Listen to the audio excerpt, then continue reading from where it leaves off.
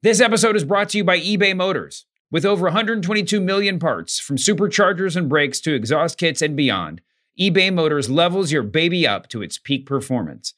And with eBay Guaranteed Fit, your part is guaranteed to fit your ride every time, or your money back. With all the parts you need at the prices you want, it's easy to bring home huge wins. Keep your ride or die alive at ebaymotors.com. Eligible items only. Exclusions apply. This episode is brought to you by Cars.com. When you add your car to your garage on Cars.com, you'll unlock access to real-time insights into how much your car is worth. Plus, view its historical and projected value to decide when to sell. So when the time is right, you can secure an instant offer from a local dealership or sell it yourself on Cars.com. Start tracking your car's value with your garage on Cars.com. I'm Sean Fennessy. I'm Amanda Dobbins. And together we host The Big Picture, the Ringer's film podcast for new releases, career retrospectives, director interviews, movie drafts, top fives, and so much more. Twice a week, we break down the latest releases, argue about whether movies are doomed, and debate our modern film canon. Listen to The Big Picture on Spotify or wherever you get your podcasts.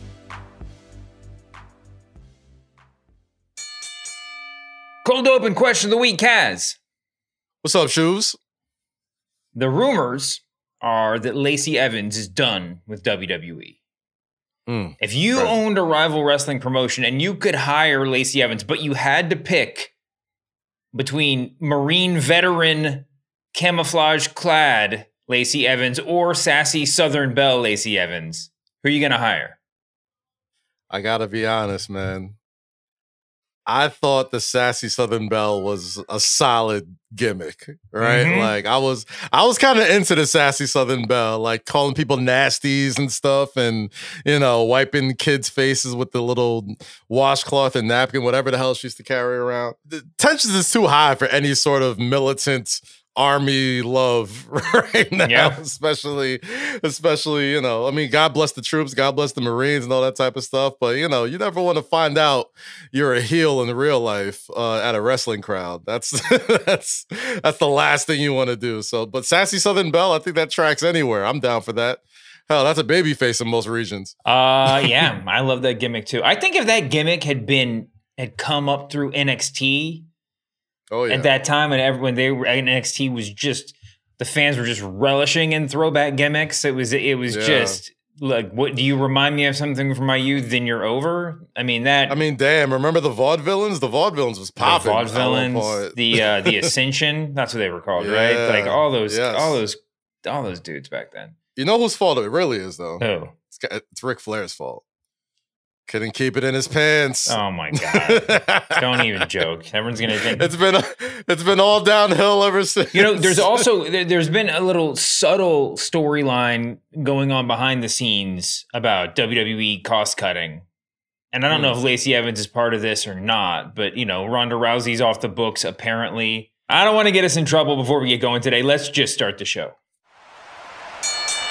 What's going on, jabronis? It's Pitch Mr. Perfect, Skylar Aston. Hey, this is Bruce Pritchard. This is Roast Battle Season 1 champion Mike Lawrence. Husky Steve Kazee. This is Trey Kirby.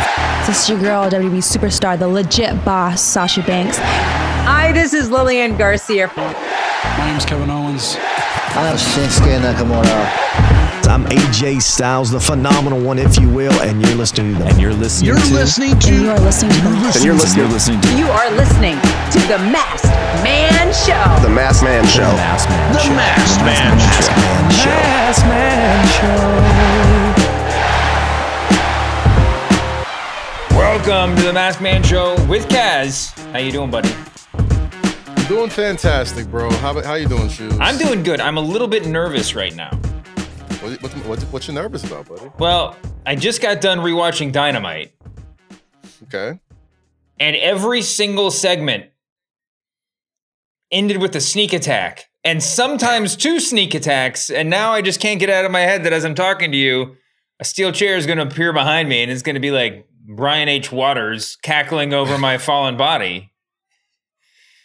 Nah, you know what the new jig is? It's not even the sneak attack. It's the, oh my God, he's going to hit him. And then as soon as he turns around, it's like, you see, I could have hit you. Yeah, no, it's true. But I'm not going to. I'm going to run through this. We have a lot of, we didn't really talk. We had, Brian Gewirtz on the show on Monday, so didn't really talk SmackDown. So I want to talk to him about SmackDown, about Collision, obviously all the CM Punk brouhaha. There was some fun stuff on Raw. But let me just run through really quickly Dynamite from last night. We got Orange Cassidy over Wheeler Yuta, and then sneak attack by the Blackpool Combat Club, and then reverse sneak attack by the Best Friends, Lucha Bros, Eddie Kingston, setting up their Stadium Stampede match. I wonder who those other friends of the BCC are going to be. We can discuss more later. Then Kenny Omega had a sit-down interview with JR. Sneak attack by Takeshita. Don Callis walked in, but Takeshita and Bullet Club Gold with the sneak attack. I will retweet anyone that does me the honor of making me a GIF of Jim Ross reacting to the. Oh, I got it. The Bullet Club guys hitting Kenny with the pipe.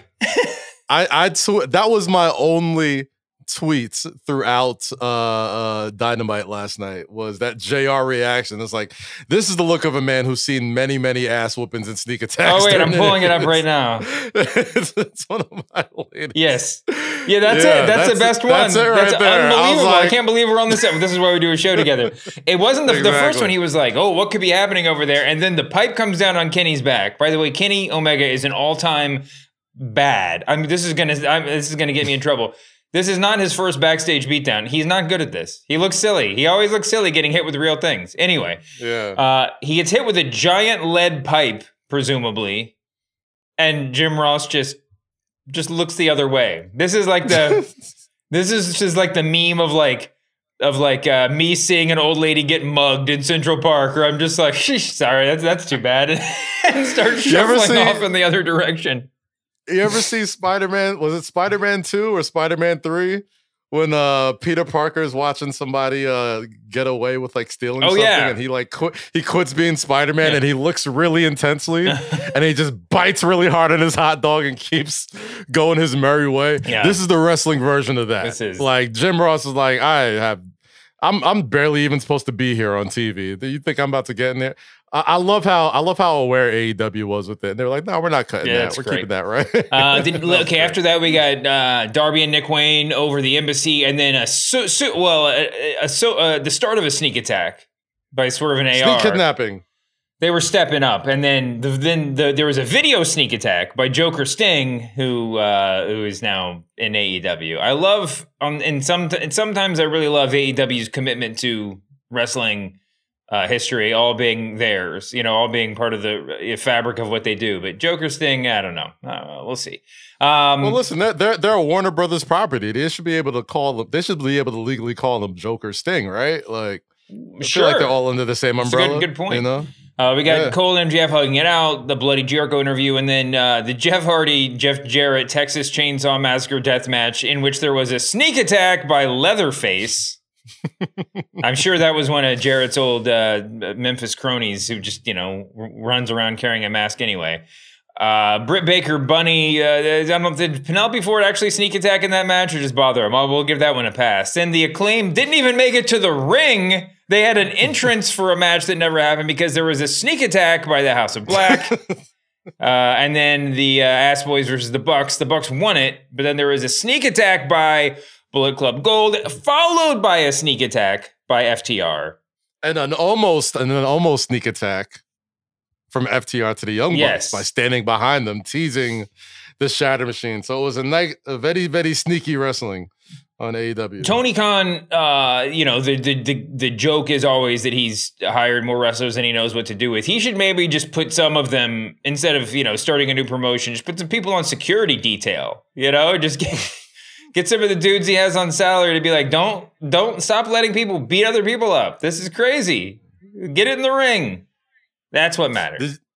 I loved hearing Tony Khan be an authority figure in the MJF Adam Cole bit. At one point, I really thought it was just an MJF impression of Tony Khan. Mm-hmm.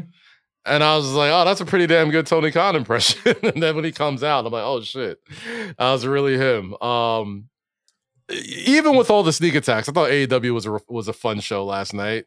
I was even a fan of the Texas Chainsaw Deathmatch. I think wrestling should have silly ass shit like that makes you remember what the there was at least 3 or 4 times that I had myself say, what in the entire F is this? And in pro wrestling, that's okay. I enjoyed Leatherface coming out. Yeah. I'm a sucker for Jeff Hardy. I mean, Jeff Hardy could do no wrong in my eyes. And God damn it, Jeff Jarrett, in the we're not allowed to say year of our Lord, right? So in the 2023rd year of our calendar, Jeff Jarrett. Common era calendar. It's great to see Jeff Jarrett still doing carny shit. He is the king of the carnies, man. And I thought it was really anytime there's something like super divisive on socials as it's happening, I find myself just enjoying it that much more. Like when it's the complete antithesis of what you're probably expecting at AEW, when it's product placement, when it's full-on sports entertainment and schmaz finishes and fake blood and all that type of shit. Every reason for me to not like something is usually a reason why I like it even more. So, and because it was so rare. So the stuff that Jeff's doing, the death match is the Texas Chainsaw Massacre death match is a great example. I mean, this stuff is the what you need in a show to sort of keep you interested, right? This is part of the variety show. Jeff Jarrett seems to have finally found his like lot in life, which is to like just insinuate himself in AEW as that, because that's not going to manifest itself in any other way. Sometimes they're multi-man matches, the Stampede matches, that kind of stuff. The big ones go in that direction a little bit, where it's a combination of like holy shit and hilarity, but not just for like standalone things. And I think Jarrett's really nailed it down, and that's great. He's good at it, and people love seeing him show ass, and people, it's really effective when he wins. Like he, did last night. People still love them guitar shots, man. So it looks like we got a bunch of stuff. Oh, I left out one. I left out the Don Callis in-ring interview with Jericho, where he was sneak attacked by Will Ospreay and Takeshita. Takeshita had 2 sneak attacks in a row.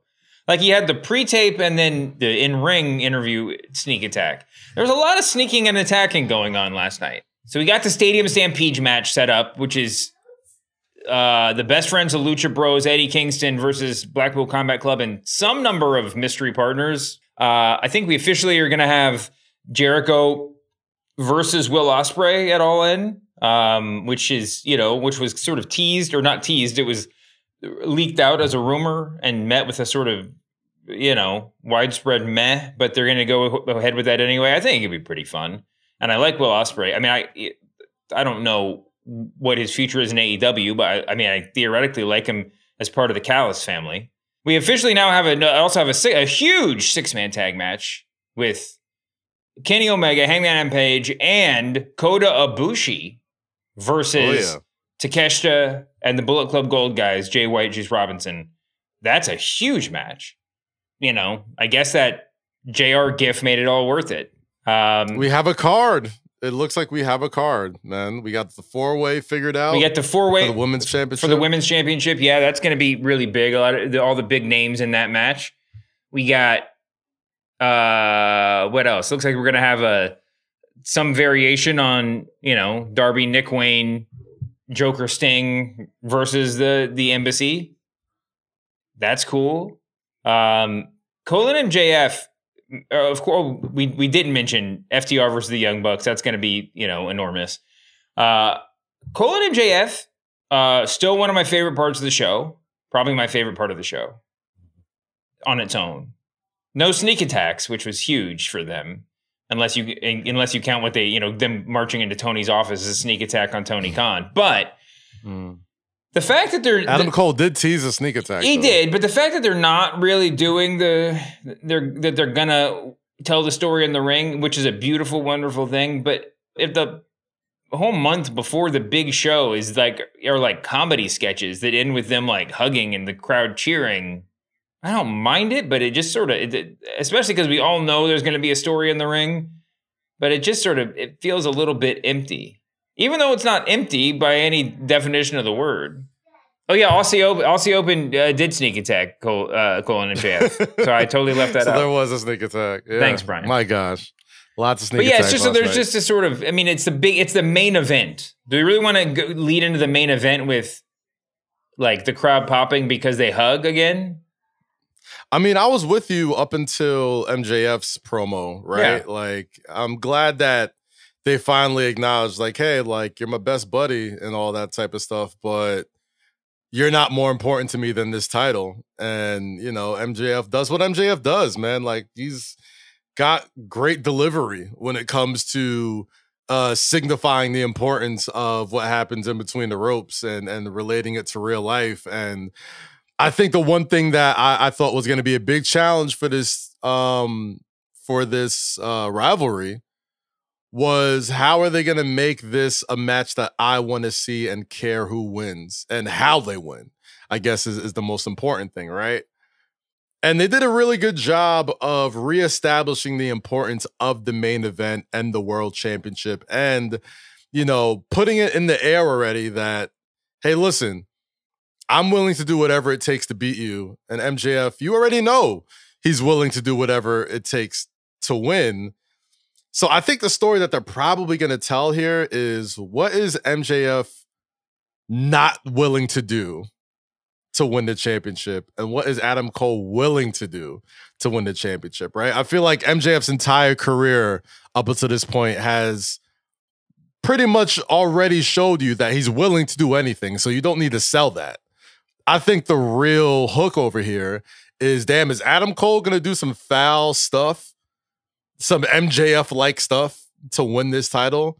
And similar to the tag team title match with FTR, is MJF probably going to do something noble, something that he wouldn't have done before he made a best friend in that match? Is there a line that he's not going to cross now because that friendship is there? And maybe this was Adam Cole's plan all along to kind of get him to I think you said this a few weeks ago, getting MJF to play by the rules, and knowing that he can't win that way, you know? So maybe that's it. But it's going to be really interesting to see how they pull it all together, though.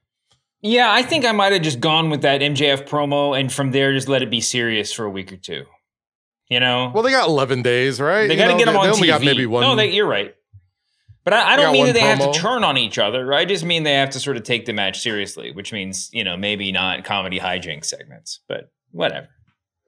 They're doing fine on their own. They don't need my advice. Okay, so the Stadium Stampede match, according to our producer researcher Brian H. Waters, is Eddie Kingston, Orange Cassidy, the Best Friends, Chuck Taylor and Trent Beretta, and the Lucha Bros versus Blackpool Combat Club being Moxley, Claudio, and Wheeler Yuta, and 3 TBAs. 3 TBAs. That's a lot of TBAs. Who do we got? Who do we think? There have been a lot of. I'll just say.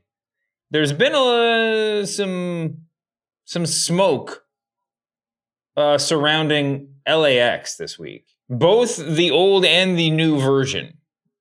Would it be crazy if they bring me up to speed? I don't know. No. There's nothing. There's just been like the kind of rumors that I usually ignore have been surrounding them, and that would be kind of a neat fit. Could you imagine if they like reunited Santana and Ortiz and brought in Homicide too or something, just like to get at the Eddie Kingston history, and obviously there's, you know, everybody wants more Homicide. Every wrestling fan just, you know, is constantly yammering about getting him back in Ring of Honor and everything else. That could be kind of interesting, especially for a Stadium Stampede type match. It's just 3. 3 is a lot. You know, it's like, just because someone challenges you to a Stadium Stampede match doesn't mean you have to say yes, right? If you're like, no, there's only 3 of us. Can we work on a 6-man match? You know, could we get the lawyers involved and get something that fits our criteria a little bit? Right. So I don't know. They obviously got something planned. And there's only one. I don't think you can have 3 Goldbergs show up. So listen, that's the only thing missing on this card to me, man. I'm kind of upset. I'm not gonna hold you. You're not alone, by the way. According to Wrestling Inc., Dave Meltzer was talking about Goldberg this week.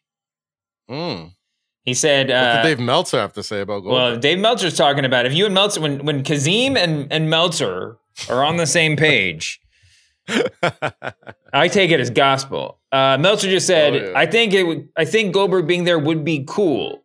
Goldberg Wardlow would be weird because if I was going to use Goldberg, I would showcase him. I don't think people really want to show up and see Goldberg get beat, you know? Hell no. So yeah. Who's the most spearable person on the AEW roster? Wardlow, I mean, Meltzer says Christian Cage. He's taken a lot of spears in his time. That is true. And, you know, is hateable. Is the TNT title being defended at All In? Not yet, no. Maybe Shit. Jeff Jarrett. Give me Goldberg. Maybe Goldberg Luchasaurus. Maybe Goldberg can just take out all of Jeff Jarrett's crew. Goldberg Luchasaurus for the TNT title. He's Mr. TNT. Why wouldn't you? Man, listen, come on, man. I'm giving y'all too much. The TNT title has already gone through such a terrible phase post Cody and Brody and Miro. You can do way worse than putting it on Goldberg, who is literally Mr. TNT when it comes to professional wrestling. Come in, spear Christian Cage, pins him 1, 2, 3. Luchasaurus is like, that dude's not even the champion. Whatever, Goldberg walks out with the title. I mean, listen, maybe because Meltzer said it, people will start coming on to my my brand of thinking and getting Goldberg into this show. But I think you got to find a way. Find a way, man. Knock on the door. Do the walk. Get the cops around him. Get the pyro. We need Goldberg at All In. Tony, I know you listen to the show. This better be an ill surprise that you got waiting for us at the end or in the middle of that program. Why would you surprise? I guess you're just paying. If they sold that many tickets at this point, you're paying them. They already sold. Yeah. What about for the tickets? TNT? We just saw Savio Vega down in Puerto Rico. They used to call him TNT down there. Maybe can we get Savio Vega? What kind of pop would that get? Savio Vega says, "I am TNT. This is my title. Let me do my little chops on you." I would hope not. I mean, he's LWO canon right now. I think Bad Bunny would have an issue. Yeah, I guess you're right with that at that point, you know. But get Goldberg on the show, Tony. That's what we want to see. We want to see spears. It's so many matches already on the card. I need a full-on 3-minute car crash of cool entrances, spears, jackhammers, and yelling. All right, that's what I want to see. I know it's going to be a great show. It's going to be great matches. It's going to be great stories being told. 80,000 people is absolutely nothing to sneeze at. One of the biggest wrestling crowds in history. Give us Goldberg, damn it. Yeah. I just like to clear out and let you do that once a week now. That's I need that's it. That's the Mass Man Show tradition. I appreciate you letting me get any my other Goldberg notes from Dynamite last night? I want to get out of here before I get hit with a lead pipe. No, it was fun. It was fun. There was just a lot of sneaking, a lot of attacking. A lot of sneaking. Actually, not that much sneaking. I mean, it wasn't that much. Who knows how much sneaking there was? It was just a lot of surprise attacks. I think it was all sneaking, and there was like 80% of it was attacking, and the other 20% was just, I'm just kidding. I'll fight you at the show.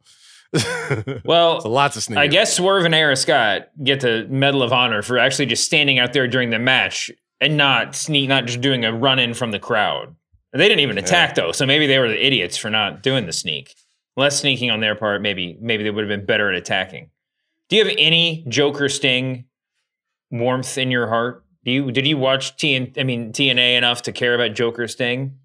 Yeah, I thought Joker Sting was really entertaining. I hope they lean in a little bit now that they kind of have like the IP creative license, being on a Warner program.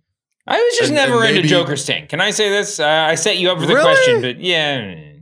I thought Joker Sting was really entertaining. I thought it was something It was entertaining, and he did a good job at it, but I don't know. I mean, for me, it's like, maybe I'm just too much of a comic book nerd that I don't even get like the gratification of the ripoff. The Crow ripoff was enough, right? The Crow ripoff was just sort of a shorthand. You see what I'm doing here with my face paint, and you know kind of the vibe that I'm going for.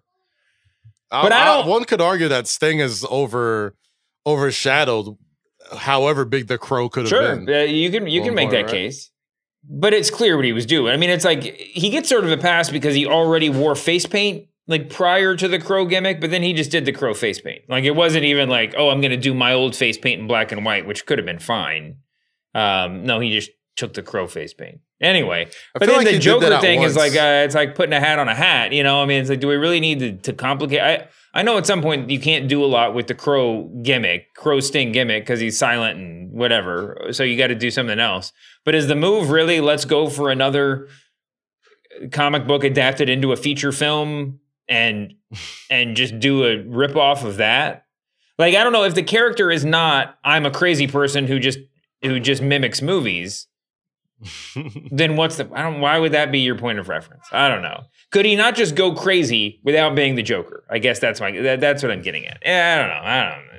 Never loved it that much, but it was fun last night. I mean, the character is fun in a vacuum, so let's go for it. Speaking of sneak attacks, Seth got one on Monday Night Raw. He had a face-to-face with Nakamura, but then Nakamura whispered something in his ear and then subsequently sneak attacked him from behind with the Kinshasa. I'm all the way in on this. It's just so simple, so elementary. Oh, this guy hates me now. He came after me. Let's have a match. I'm a fighting champion.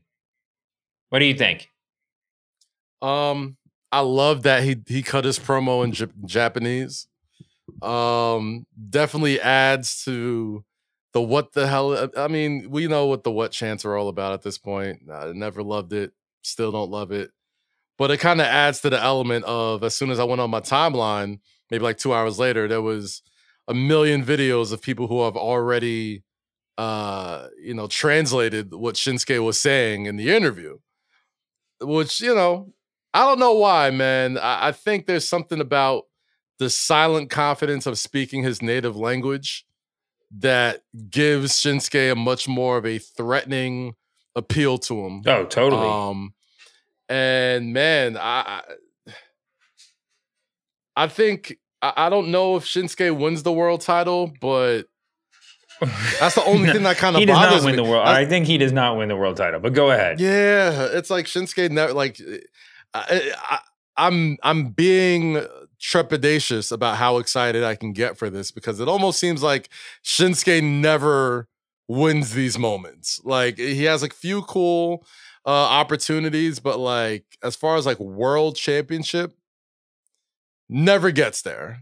And I'm hoping it's different this time. It probably won't be, but especially with the language barrier. I don't think the language barrier even matters. I just think he's not good. I think the language. I just think this is basically like the Umaga John Cena setup. Like this guy's mad at me now, so I have a challenger for 2 months. Yeah. But maybe not. Yeah, I mean, maybe they really do something with it. Part of the real luxury of having a guy like Nakamura on your roster is that you can just heat him up and turn him into a championship contender in 5 seconds. The interesting thing is seeing if you and I care about it next week, right? I mean, if there's actually any there. Right. But as just a proposition, I love that guy. I also love Seth Rollins. Seth Rollins has been teaming up with Sami Zayn and Cody Rhodes and all the other Raw baby faces for a few weeks now. Team good guy, yeah. None of those guys. I mean, I don't know if now that he's in a feud with Nakamura, he doesn't hang out with them anymore. He clearly doesn't have any friends, because a friend would have said, "Dude, your whole outfit is see-through. You can there's some problems going on that some pixelation might have to solve." But I do appreciate him wearing glasses. They talk about my team bald a lot, but team folks, wrestlers in glasses is a relatively short list.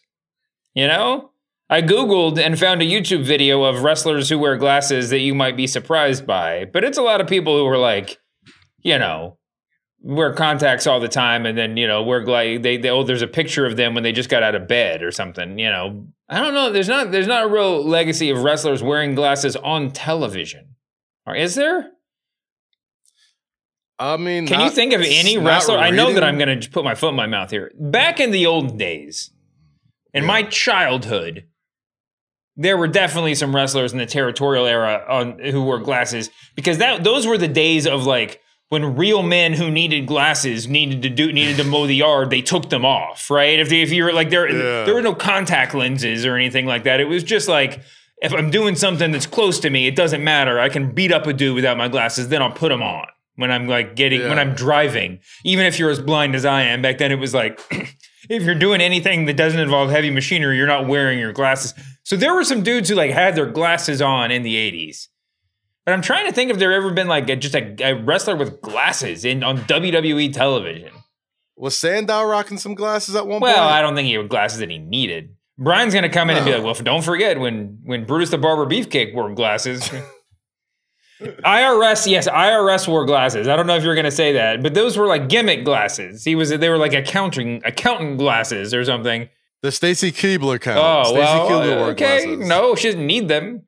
Batista. Are you Googling this? Batista wore like rose-tinted shades. That does not count. Does anyone wear glasses that they need the glasses? They're like actually just glasses. Like when Shaquille O'Neal randomly had his own glasses line and started wearing glasses on Inside the NBA all the time. Like that's what I'm getting at here. And managers don't count, right? Like J.J. Well, J.J. Dillon is a good one, but no. I mean, he was a wrestler. He wrestled, but no. You have to wear... Ole Anderson, I think, had pulled out rocked the glasses for a while. He was the definition of the dad who takes off his glasses to mow the yard. I mean, that was his look. I don't know. There were definitely some dudes like Hacksaw Jim Duggan, like definitely wore glasses in real life, right? Like that dude wore some Coke bottles and then he just took them off on the way to the ring. I'm not joking. I'm pretty sure I believe that to be true. Tito Santana, big glasses wearer in real life. I'm just trying to think of who I can imagine in real life. They probably all wore glasses. Maybe whatever they were taking to make those muscles blew up made their eye muscles stronger too. They didn't need them during the heyday. Jim Cornette. Yeah, of course. I'm not talking about managers. The glasses did. It's easy. Yeah, I mean, I guess it's difficult to wrestle. Well, yeah, you're not gonna. But if if you wear glasses like me, I mean, you wear glasses. I mean, I'm not gonna wrestle in my glasses. Definitely get some like Kurt Rambis sport. What are they called? Rec specs. Yeah. I had the strap when I played basketball. Oh, like 8th grade, I wore glasses. No, man. No, it wasn't as bad Horace as it. Grant was the only person that made that look even decent. Okay? Yeah, he had some good everybody ones. else. I didn't have those, but it was just a small strap. Yeah. Oh my gosh. But I only hit jump shots when I did. I got the strap when I went to the beach with my family a few years ago because I had like prescription sunglasses. Right now, I just wear contacts whenever I do anything like that. But I had prescription sunglasses, so I got the strap, and my kids were just like, no. I'm just like, no, I got this so we can go down the water slide. He's like, no, take them off. No. Get the strap means two entirely different things between cultures, by the way. Oh, really? Yeah. Three. This episode is brought to you by eBay Motors. Passion, drive, and patience. The formula for winning championships is also what keeps your ride or die alive. eBay Motors has everything you need to maintain your vehicle and level it up to peak performance. Superchargers, roof racks, exhaust kits, LED highlights, and more. Whether you're into speed, power, or style, eBay Motors has you covered. With over 122 million parts for your number one ride or die, you'll always find exactly what you're looking for. And with eBay Guaranteed Fit, your part is guaranteed to fit your ride every time or your money back. Because with eBay Motors, you're burning rubber, not cash. With all the parts you need at the prices you want, it's easy to make your car the MVP and bring home huge wins. Keep your ride or die alive at ebaymotors.com. Eligible items only. Exclusions apply. This episode is brought to you by Anytime Fitness. We're not all professional athletes, but we all have health goals. That's why Anytime Fitness gives you access to personalized plans and support from a coach. Plus, you can track your training, nutrition, and recovery progress with the Anytime Fitness app, just like the pros. With 24/7 access to more than 5,000 gyms worldwide, get more from your gym membership. Visit anytimefitness.com to try it for free today. Terms, conditions, restrictions all apply. See website for details. Hey, it's Kaylee Cuoco for Priceline. Ready to go to your happy place for a happy price? Well, why didn't you say so? Just download the Priceline app right now and save up to 60% on hotels. So whether it's Cousin Kevin's Kazoo Concert in Kansas City, go Kevin, or Becky's Bachelorette Bash in Bermuda, you never have to miss a trip ever again. So download the Priceline app today. Your savings are waiting. Go to your happy place for a happy price. Go to your happy price, Priceline. different things, honestly. If you really want to go, I'm not gonna ask. I'm not gonna ask. It's okay. When I talk People about tell straps, you. it's all glasses and professional wrestling grudge matches. That's it. All right. I will not And other entertain folks? anything else. If you guys can think of any WWE professional wrestlers with glasses, please tweet them at Ringer Wrestling or Please. at me. It doesn't matter. Now it's gonna drive me nuts. Yeah. What do you think about Glass Bro? And if I say Glass Bro, do you have any idea what I'm talking about, or did that just whiff? I only know Glass Bro because they interacted with a returning New Day. Yeah. Which I was really happy to see. So yeah. Well, what are your thoughts on Glass Bro, the new team of Drew and Matt Riddle? I'm not mad at it because I'm constantly sitting here saying, "What do you do with Drew McIntyre next?" I don't think it's a good thing per se that they're like, oh, they're doing RK Bro because Randy's not here, so let's do it with Drew. It doesn't help that it feels like they're just redoing it, but it also gives you a weird sort of confidence that they're going to pull it off because we've seen it before. So I'm not mad at it. When I read it, because I wasn't watching Raw Live, I was like, oh God. And then I saw it and I was like, I remember how this feels. This is my Matt Riddle experience sort of in a nutshell. I'm just like, come on. And then you watch it and you're like, oh, I'm enjoying this. I'm enjoying all of this. They're impressive dudes, and they're guys who should both be on WWE television on a regular basis. And if this is a means of getting them there, that's fine. I don't know if comedy is the direction for Drew. I always fantasy book him in the dead opposite direction in my head. But that's maybe why it'll work though. But yeah, but that's it. But it'll work. I mean, I'll tell you this though. I know people hate when I bring up my days as a writer on the road. Who hates this? On the Reddit. But I'll tell you this: Drew McIntyre was easily one of the funniest people on the roster. Really, like by far. Like Drew McIntyre is a full-on hilarious person, and when I first got there, he was still like a heel. I think he was still doing the stuff with Shane McMahon, and he hadn't really hit main event Drew yet, but he was back, and you can kind of tell they're making him a big deal. But we would cut a whole lot of fat bastard jokes back in the day, and anytime we would go through promos with Drew, we'd be like, "It's Drew McIntyre, and he's dead sexy." So one day we were like, you should just do that on air one day. And he's like, I'll do it. He's like, you're going to do it? He's like, all right, he did. And then he did it. He called himself Dead Sexy on that's great. on TV. And nobody popped except for maybe like 12 people on the writing team. Yeah. So the fact that he did that on air was cool. So hopefully we get to see it. And you know what? I feel like a guy like him, man, a dude that has become so accustomed to main event rivalries and fighting for world titles. I mean, I feel like once you get to a certain age, the best thing you can do is fun stuff, right? Like, sure. I was watching I forgot which WWE doc I was watching, but it was Booker T just talking about, teaming up with Goldust for like 6 months and how much fun it was and how he felt like he was stealing money because he got to come to work every week and just BS with Goldust and crack jokes. And man, when you're on the road that many times a year, like a lot of that stuff kind of keeps you right, especially when you're not in the main event picture and you're not necessarily doing anything that's, super duper important on the main card and not fighting for a world title. Like that's sort of the thing that keeps morale high, being able to just go on TV and just crack jokes and have fun. And I'll tell you this, Matt Riddle's made it work more than once with the odd couple tag teams, right? Like he's made it work with Keith Lee on the Indies and in the WWE for a small amount of time. He's made it work on NXT. He's made it work with Randy Orton. And I'm excited to see kind of where they take it with Drew McIntyre. I mean, I didn't love the feeling that he kept cutting Drew off anytime he kept trying to say something, which always leads you to believe, oh boy, Drew's going to eventually get sick of this and turn on him or something like that. But comedy tag teams, especially if they're short-lived and they can just do fun stuff, and hell, if we can get some more weed jokes though, on, it's like short-lived. WWTV. That's what we thought that they were doing with RK Bro. That could have just gone for the rest of our lives if Randy had stayed healthy. Yeah. Who knows? Maybe this will be the RK Bro level amazingness. Maybe this is all Matt Riddle's magic, and he's just going to recreate it.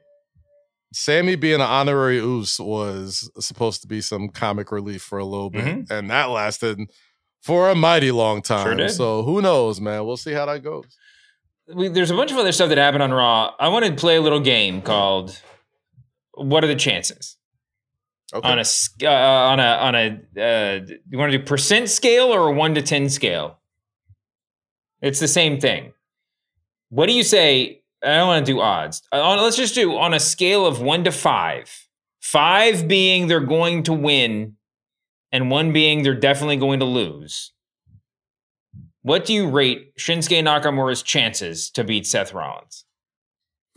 I give Shinsuke Nakamura a 40% chance. No, a 35%. Okay, you're going to do chance. percentages now. Okay, let's do this I'll better. do 35% chance of beating Seth Rollins. Okay. 35% chance of beating Seth Rollins, yes. What do you give That's Chad Gable's chances of dethroning Gunther? Ooh. I give that a 42% chance of happening. 42%. In their first match, I'll say, not in some subsequent rematch down the road. Well, they've had a match already. No, in their first title match. Oh, yeah. No, I give it 42%. I don't think there's any ways beating him in the first match. I would give Shinsuke a better odds, but I wouldn't go that much higher than you went. Okay. I dig that. Wesley is challenging Carmelo Hayes for the NXT Championship. What chances do you give him? It's going to be a phenomenal match. Let me get that out the way first. But I think Wesley has like a 13% chance of winning this one. But what about the call-up? I mean, I think that Carmelo getting called up, and the potential of him getting called up, not that there have been any specific rumors or anything, that really throws the whole thing into flux. I don't think Wesley's going to win, but man, they're behind Wesley. Like, this is a super push one way or the other. And my biggest hang-up is Wesley's not the guy to beat Carmelo Hayes. But Wesley, apparently they think is the guy to get this match, to be like, shotgunned into this position to win time after time against main roster folks and everything else. They love this kid. I mean, in a way, he's kind of had the same sort of path that Carmelo Hayes had, right? Like, he's quietly moved through the NXT division, tag team division. He's quietly had a great run as North American champion. I mean, it's not even that. I mean, now he's cutting the promos that he probably should have been cutting all along, but I don't know. The only reason why I don't think he's going to win is because he lost a ton of matches leading up to it. And Carmelo Hayes doesn't really seem to be taking him seriously. He's sitting there quoting TLC, saying, don't go chasing waterfalls, stick to the rivers and the lakes That's what I'm saying. I think that I'm going to put it high. I would say I would give him a 49% chance of winning. I think there's two. Wow. I just think that there's something going on. I don't know, man. I feel like, they love Wesley down there at Full Sail, but it just seems to me that when it's time to take the belt off of Carmelo Hayes and time to move him up, I don't think right now is the time, because it just seems to me that they're trying their best to make every brand its specific brand and not necessarily let titles get in the way of having them appear on Raw, having them appear on SmackDown, and getting more people to watch NXT. And thanks to Dominic, thanks to Rhea Ripley, more people are watching NXT than they have before. And it's clearly worked where folks can kind of, that's it's a really fluid. Good point. I mean, I don't know if this is the time for anybody to be called up, really.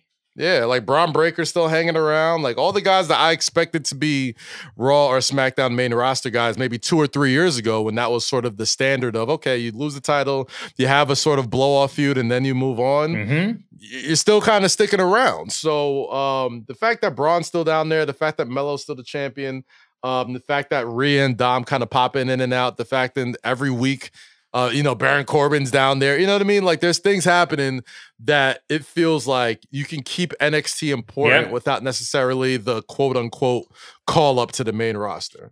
I agree with you. I think that you're right. I'm still going to give Wesley more than a 40% chance of winning this. Oh, it's going to be a phenomenal match. I can't wait to watch it. It's going to be excellent, but I still think it's Melo's time, man.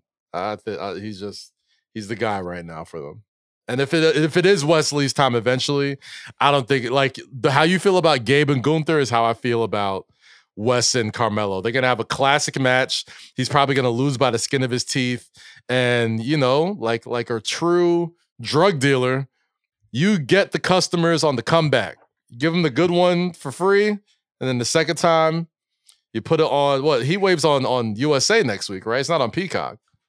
It's an episode of NXT. Yeah. So I mean, you give them the good one for free, and then you run the rematch back. You're right. Was it No Mercy? Okay. I think is their next pay-per-view. Yeah. So we'll see. As long as we're doing it, what do you think Adam Cole's chances are to defeat MJF at All In?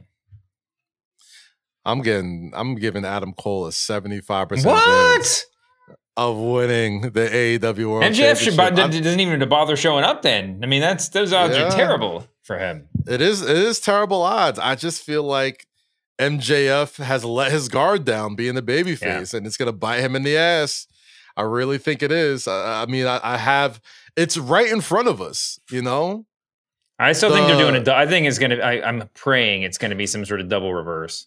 I think it's been right in front of our faces the whole time, man. I think, MJF has no friends. Yeah. He's been telling the story that he has no friends.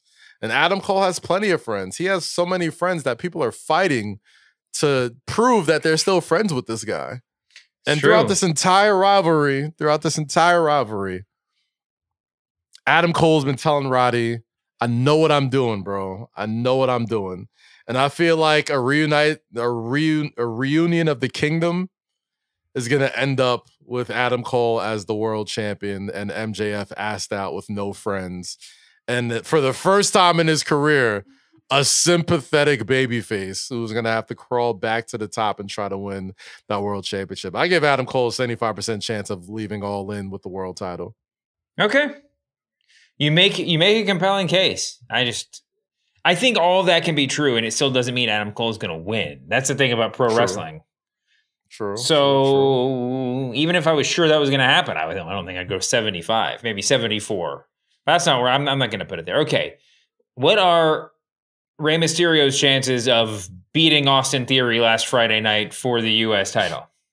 The answer is 100%. He won. Are you excited to see Champ Ray in this year? Yeah, we can't say that no more. Yes. I mean, Rey Mysterio is a medical marvel, man. Like the fact that he still could go at this rate, at this age, he should be in way more GOAT conversations. I personally feel like, right? Like he's been this nice. I mean, he's in a lot of GOAT conversations, man. I feel like he should be in a lot more. Like I feel like when we see those. Well, I mean, it's just such a weird conversation. Let's do the GOAT off. Okay. Hey, yo. It sounded crazy. How does a GOAT off start? Instead of just saying ambiguously like he should be higher up in the rankings. Let's just have a one-on-one. Let's have a one-on-one match. Rey Mysterio versus Chris Jericho. Who's the GOAT? Rey Mysterio. Don't you think we would have said Jericho like 18 months ago? Is it just Rey's last run? Jericho's more accomplished, but Rey is still the better in-ring performer at this point in time, in my opinion. No, but just total career, All In. Okay, all accolades. Rey Mysterio main evented at WrestleMania, man. Like Rey Mysterio won. I think Rey Mysterio's place in pro wrestling is just so important. He is the Jordan logo of lucha masks, which is huge. Yeah. It's ubiquitous, you know what I mean? Like you could have all the gimmicks in the world. You see a lucha mask with the little hooks on it. That's Rey Mysterio. Like that's a brand name, So I think all things considered, I still take Rey over Jericho. I think it's close. Brian, what do you say? I'm definitely going Rey Mysterio just for what he means to this culture. Rey Mysterio. I think Rey means more to Mexico than Jericho means to Winnipeg, I would say. I don't know, man. Mexico's got more going on. They do. And if Rey Mysterio says tomorrow, yo, we're doing a show at the Mexican Stadium, that joint is sold out immediately, bro. Like he is as famous as anybody is south of the border in that entire country. I'm not gonna get into this argument. I'll only get us in trouble. So Rey Mysterio over Chris Jericho. I can't really argue with you. Although I think Jericho's work has been just so stellar for such a long period of time. Rey has just been at his peak for so long. He can still go out there and have a 5-star match. It's really nutty. Yeah. And he's your new champion. Do you think there's going to be some dissension in the LWO since Rey just like took his buddy's spot and won the belt? I mean, feels like Rey should do the right thing and just kind of give Santos the title or something. Give him the title. Just give him the title, bro. Just be like, bro, listen, you know what happened, and give him a match for the title or give him the title. I mean, just give it to him. Just like, hey, listen. If I was that's Santos, kind of insulting, though, to be like, listen, this is worthless to me. Here, just take it. Nah, but like Santos Escobar could definitely gaslight him into be like, you should probably just give me the title, You should probably just do that. And then, maybe the Legado del Fantasma stuff starts to come in. But I feel like there's too many LWO First shirts of all, being sold for them to turn I think that giving the title away opens up so many cans of worms in pro wrestling. Well, clearly Rey wouldn't do it. No, I'm just saying you could a champ could lose a match and be like, no, I gave it to Kaz before we started the match. It wasn't mine to lose. And now he's going to give it back to me. That's very true. Apparently, though, you can, in fact, give titles away because Chelsea Green gave their tag team title to her new partner, Piper Niven. What do we I mean, for what it was, this was beautifully done. And just, time to get Piper Niven out of wherever she's been hiding out. This could be a lot of fun. Oh yeah, I'm on the Chelsea Green bandwagon, guys. I've come fully around on how entertaining she is. I thought Chelsea's Got Talent had way more legs than it could have been. They kind of started it on social media, and I'm like, man, this could work if they really give it some time. But they kind of shotgunned it and just gave Piper the championship. But Chelsea Green seems like somebody who's taken a lot of chicken shit and made chicken salad out of it in the past several years, wherever she's been at. And as long as she's still on TV, I'm cool. Sonya Deville, injuries unfortunate, but what makes that team interesting was Chelsea and everything about it. So, it's the women's tag team titles. It's not like it's a universal title that was just handed to somebody. Like I'll survive with it, but as long as Chelsea's involved, I'm involved because I've become a big fan of hers in the past several weeks. We're gonna keep winding backwards here. On Friday Night SmackDown, we've covered this on multiple shows in the Ringer Wrestling Show feed this week, but I want to get your take on Jey Uso leaving the Bloodline, the Usos, and the WWE. Now, I'm not saying I predicted this because I didn't. I just said I would leave Jey off TV for 2 months or something before we did anything else with him. But now they didn't leave him off TV. They brought him back for him to leave. What do you think the move is with Jey? Is this going to be hey, I'm going to just be on Raw as a singles wrestler in a month? Is this going to be, hey, I'm hanging out in the rafters with white face paint, watching the Bloodline do their thing in a month? What are you expecting? I think the best part about this is I have no idea what to expect. Like, I have no clue. Like, I try to take little context clues of what everyone's talking about with the Bloodline, and the one thing that I hear keep ringing in the back of my head is Paul Heyman saying we're in the bottom of the third inning when it comes to this Bloodline story. So I'm like, all right, if Jey quit, are you taking a breather from the Bloodline story? Are we not going to see Roman or Jey for a minute? Is Jimmy and Solo just kind of going to be around hanging it? I don't know. In a perfect world, right? Wouldn't Jey just go to another wrestling organization?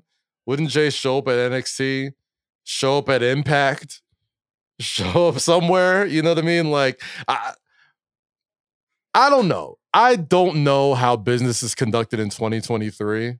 But if you wouldn't at least float the ideas like, hey man, we got Jey Uso, who's probably one of the biggest stars in the world right now. Who are you calling? You're calling Scott D'Amore over at Impact having this conversation? I'm calling somebody, right? Like somebody's gotta I don't know if it's Impact. I doubt it'll be AEW, obviously. That's the difficulty, because it's in real life, it would be if you had the ability to quit and go somewhere else, you would probably want to go to AEW, and that's not going to be the thing. Maybe you can send him to New Japan or something. No, but I mean, shoot. I mean, maybe we're going to get just a camera crew following Jey Uso around, just doing regular Jey Uso stuff, right? Like maybe he's just going to turn into a random street fighter outside in the streets of California or something. I have no idea where this is going, and that's kind of why I'm very interested in it, because the Bloodline storyline is in a very precarious place right now. Like, it's at a place where there's a good portion of people that still think it's the best thing going and can't wait to watch what happens every single week, and him quitting got you excited and all this other stuff. And then there's that other half of people that's like, okay, this might be dragging on a little too long. Well, it's at that point. Maybe you're right. Yeah, it's at that point where it's people are, there's a point where you're watching your prestige drama on television. You're excited. It's like, I'm so glad this has gone on so long. I could watch this forever. But then if there's a season finale and they're like, yes, we stay up for season 4 in 2028, and you're just like, all right, let me look for something else to watch. Or even if you have all the shows and you're just binge watching, you're just like, oh, this was so good. I can't wait to binge the rest of it. And you're like, wait, 12 more seasons? Oh, man. Yeah. Maybe I'll watch a little Arrested Development and just like kick back, you're right. Dave, did you watch Across the Spider-Verse? The new Spider-Man I haven't movie? seen it yet. No, my son did. Okay. Well, spoiler alert for anybody. Oh, no. This is kind of like, I'll just say this. I won't even give it a spoiler. The movie ends on a cliffhanger and basically says Spider-Man will be back in, the third movie, whatever. And it leaves on an incredible sort of cliffhanger. A lot of complaints. I've heard a lot of complaining about that in my household. A lot of complaining, but it was so good. You were like, oh man, I can't wait for it to come back. But writer strikes, whatever. Maybe it won't even come out next year. Maybe it'll come out in the next 2 years. But and all that being said, the only reason why I'm on the side of being excited to see where this goes is because Paul Heyman said we're in the bottom of the third. I'm just saying, I agree. I kind of feel like Paul Heyman should have said we're in the bottom of the 6th. But, just be like, just to make it feel like what happens has a little bit more bearing on where this is going to go, and not like It just makes me wonder what they have, like what ace in the hole that they have after WrestleMania, after Cody, after the Bloodline breakup, after Sammy, after all this stuff. What ace in the hole do you have? The ace in the hole that they had last year was Sammy Uso and leading into the War Games and like the rivalry between Jimmy and Jay and Sammy and them becoming friends eventually, and Sammy breaking up with Kevin, and then, Sammy being full on Uso. That was the road that led us into November.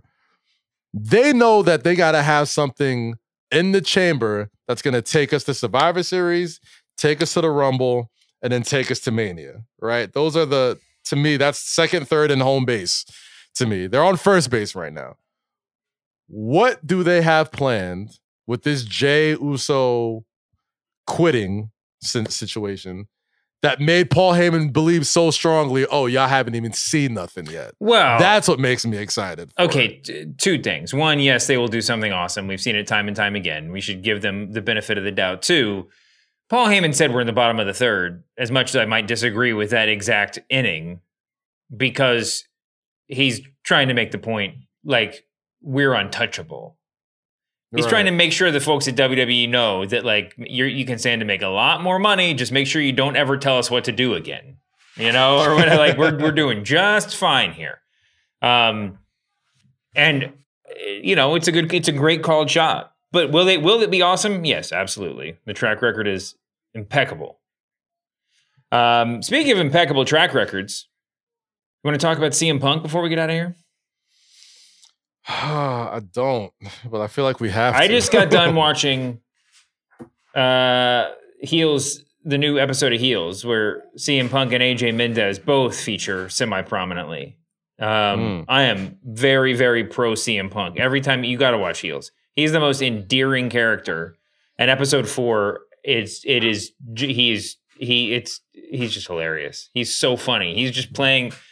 And for all of you who haven't watched it, he plays like a Southern wrestler named Ricky Rabies, whose gimmick is really that when he goes crazy, he foams at the mouth and he tries to bite people.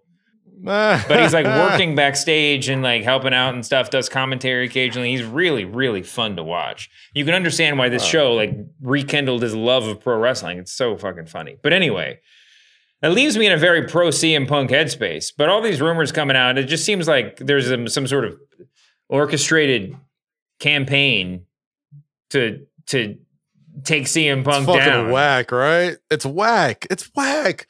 That's why I don't want to talk about it. I'm like, yo, it is. But wait, so are we whack being that, like, are we being like you know, like lamestream media folks? If I'm talking about a coordinated campaign, I mean, couldn't it just be that these stories are true and that when one story gets reported, then everybody else reports on a story? I mean, reports on a similar story.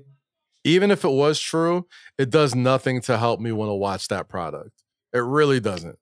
Like, I'm sure they have the same sort of issues in literally every single wrestling promotion. And you don't hear nothing about it. You don't hear Sean Ross Sapp reporting on it. You don't hear Meltzer reporting on certain stuff. I mean, I get it. CM Punk is a click machine. You put his name and somebody else in backstage, and people are going to go click on that and watch it. But as far as the wrestling product is concerned, it doesn't move me either way to watch or not if CM Punk is a mean guy backstage. Wait, but who do you think? Take us. But what do you think? Is that what they're trying to do? You think they're trying to get you to watch by getting these stories out there? No, I don't know what they're trying to do. I don't know if. I mean, at one point, I really did believe that AEW knew that their audience was very much internet heavy, and they were using it to their advantage and being like, "Hey, we can use this medium of getting our info out through the Saps, through the Meltzers, through all these websites, the podcasts, and all that stuff, to keep people interested in our product." And now I'm just kind of like, okay, so maybe it was used like that at one point, but now it's just like, all right, it's like, who is back? Like, how is this info just so? That is what I was saying last time. That all this stuff is all the before Punk's latest return. I was like, this is not making me more interested, and yet I could not be. I don't think there's a straight line. I'm so interested in Collision, so we're paying attention. To me, it felt like, and I'll be honest, and this is just my own point of view, it really did feel like before Punk got to AEW, you almost heard nothing come out of backstage from AEW. You heard nothing. Like, I never heard nothing with Kenny, the Bucks. No, I think you did. I just don't think it was stories that mattered to us that much. I think that they were getting their point of view out there. The only thing I heard was contract negotiations. That was really it. But who got kicked out of what in the back room? Who was allowed to say where? What wrestler is working out? I do not care at all. Like, I don't care. I don't care. Stop report. Like, Ryan Nemeth, the whole thing. Like, okay. If that is true, if that story is true, Ryan Nemeth put something out, calling Punk soft. So he approached him about it. The story is basically that, like, once that happened, Punk was like, Punk had, I think that the timeline that's come out is like the block is still hot. The block is still hot. I think Punk had just had a locker room meeting where he was like, "Hey, no drama here," which is, it's fair enough to be like, hey, "You're the one saying no drama." It's just like he's like the guy in the hot dog suit saying, "I'm going to find the guy who did this," right? But like, but yeah, I mean, if you say no drama, and then Punk apparently was like, "All right, you did that tweet. That's drama. You're gone." I mean, he didn't help himself with the Adam Page sort of off. Apparently, apparently it's been confirmed that he texted an apology to Adam Page, and I don't know really how you apologize. I mean, that seemed pretty deliberate, but regardless, you can say that wasn't how I meant it to sound, I guess. But there was also the thing about Adam Page showing up for that episode of Dynamite because they brought him in town to do a pre-tape. Well, it was his hometown, right? It was and they were like, "No, you have to leave. You can't do it here. We're going to do it off-site." Which would not be apparently the first time that sort of, change has happened in AEW where they're like, yeah, we got our plans wrong or whatever. Right. But their initial reporting was all, they didn't want him and Punk in the same place. And it's totally within the realm of reason that Tony Khan was just trying to, avoid that issue by having them not be in the same place. So who knows? I think everybody's trying, getting the word out. They're all working their various, like reporters work sources, and I guess these sources are working the reporters. Mm-hmm. Yeah, it doesn't do anything to help me. It doesn't do anything for me either. I would just kind of shut up if I were them. I'm not interested, man. Unless you're actively working a CM Punk heel. Apparently he wants to be a heel. So maybe this is for him, this is part of that. But unless you're working a CM Punk nuclear heel angle and, you think this is going to help. And honestly, unless you're working towards a Punk versus the Elite feud, which seems like it's never going to happen. I don't know why you're doing it. I don't know why, Kaz. But, maybe we can just watch the show. I'm glad we saved that for last because neither of us really have any fire about it at all. Definitely. It's funny that we were like, everybody's complaining they left Becky and Trish off the SummerSlam card, and we still haven't talked about them since then. Can we talk about Becky and Trish on Monday? Could we just Brian pin that in, put it on the bulletin board on Monday? Gotta be honest. What? It stinks. Save your takes for Monday. Monday, we're going to talk about all the feuds we haven't talked about in a minute. All right? We'll challenge each other to say what's happening in each of these feuds. I hope by Monday that Becky and Trish feud is a little better than it was these past several weeks because, man, it is drifting very, very closely to turd sandwich with that with that matchup. Hopefully the steel cage match turns it up a notch, but it's just oof. Well, that's your opinion. You can find out mine on Monday. Thank you so much for doing this. Kaz, you want to get your plugs in? Yeah, man. Catch me on Say Less with Kaz, Loki, and Rosie. Catch me on Count It on PointsBet USA. Catch me on This Is Awesome and The Ultimate Show on Peacock as part of the WWE Network. And this Saturday, you will catch me calling the action of the 5th annual Slam Summer Classic taking place at Rucker Park. You can watch that on the NBA app, on NBA Live. Download it. It has an incredible talent pool this year, including Cooper Flagg, the number 1 player in the country. I love doing the Slam Summer Classic every single year. It's at Rucker Park. If you're in Harlem, come through, come say hi. I'll be doing the play-by-play for the game of the best high school boys and girls in the country. Check it out. It's going to be so much fun, and that's all I got. You can find me here. You can find me on the Press Box. Be sure to listen to all the great shows on the Ringer Wrestling Show feed. Cheap Beat, Wednesday Worldwide, and The Masked Man with Kaz. And also, on Friday nights, right when the new episodes drop, we got reviews of the amazing Stars show, Heels, Season 2. Me and Ben Lindbergh doing that. Thank you guys so much for listening. Thanks to our producer, Christian John Bradley. I guess thanks to Brian, too, for hanging out and fact-checking us there a little bit. Thank you for listening. Apologies, as always, to John Moxley. We'll see you back here next week, humanoids.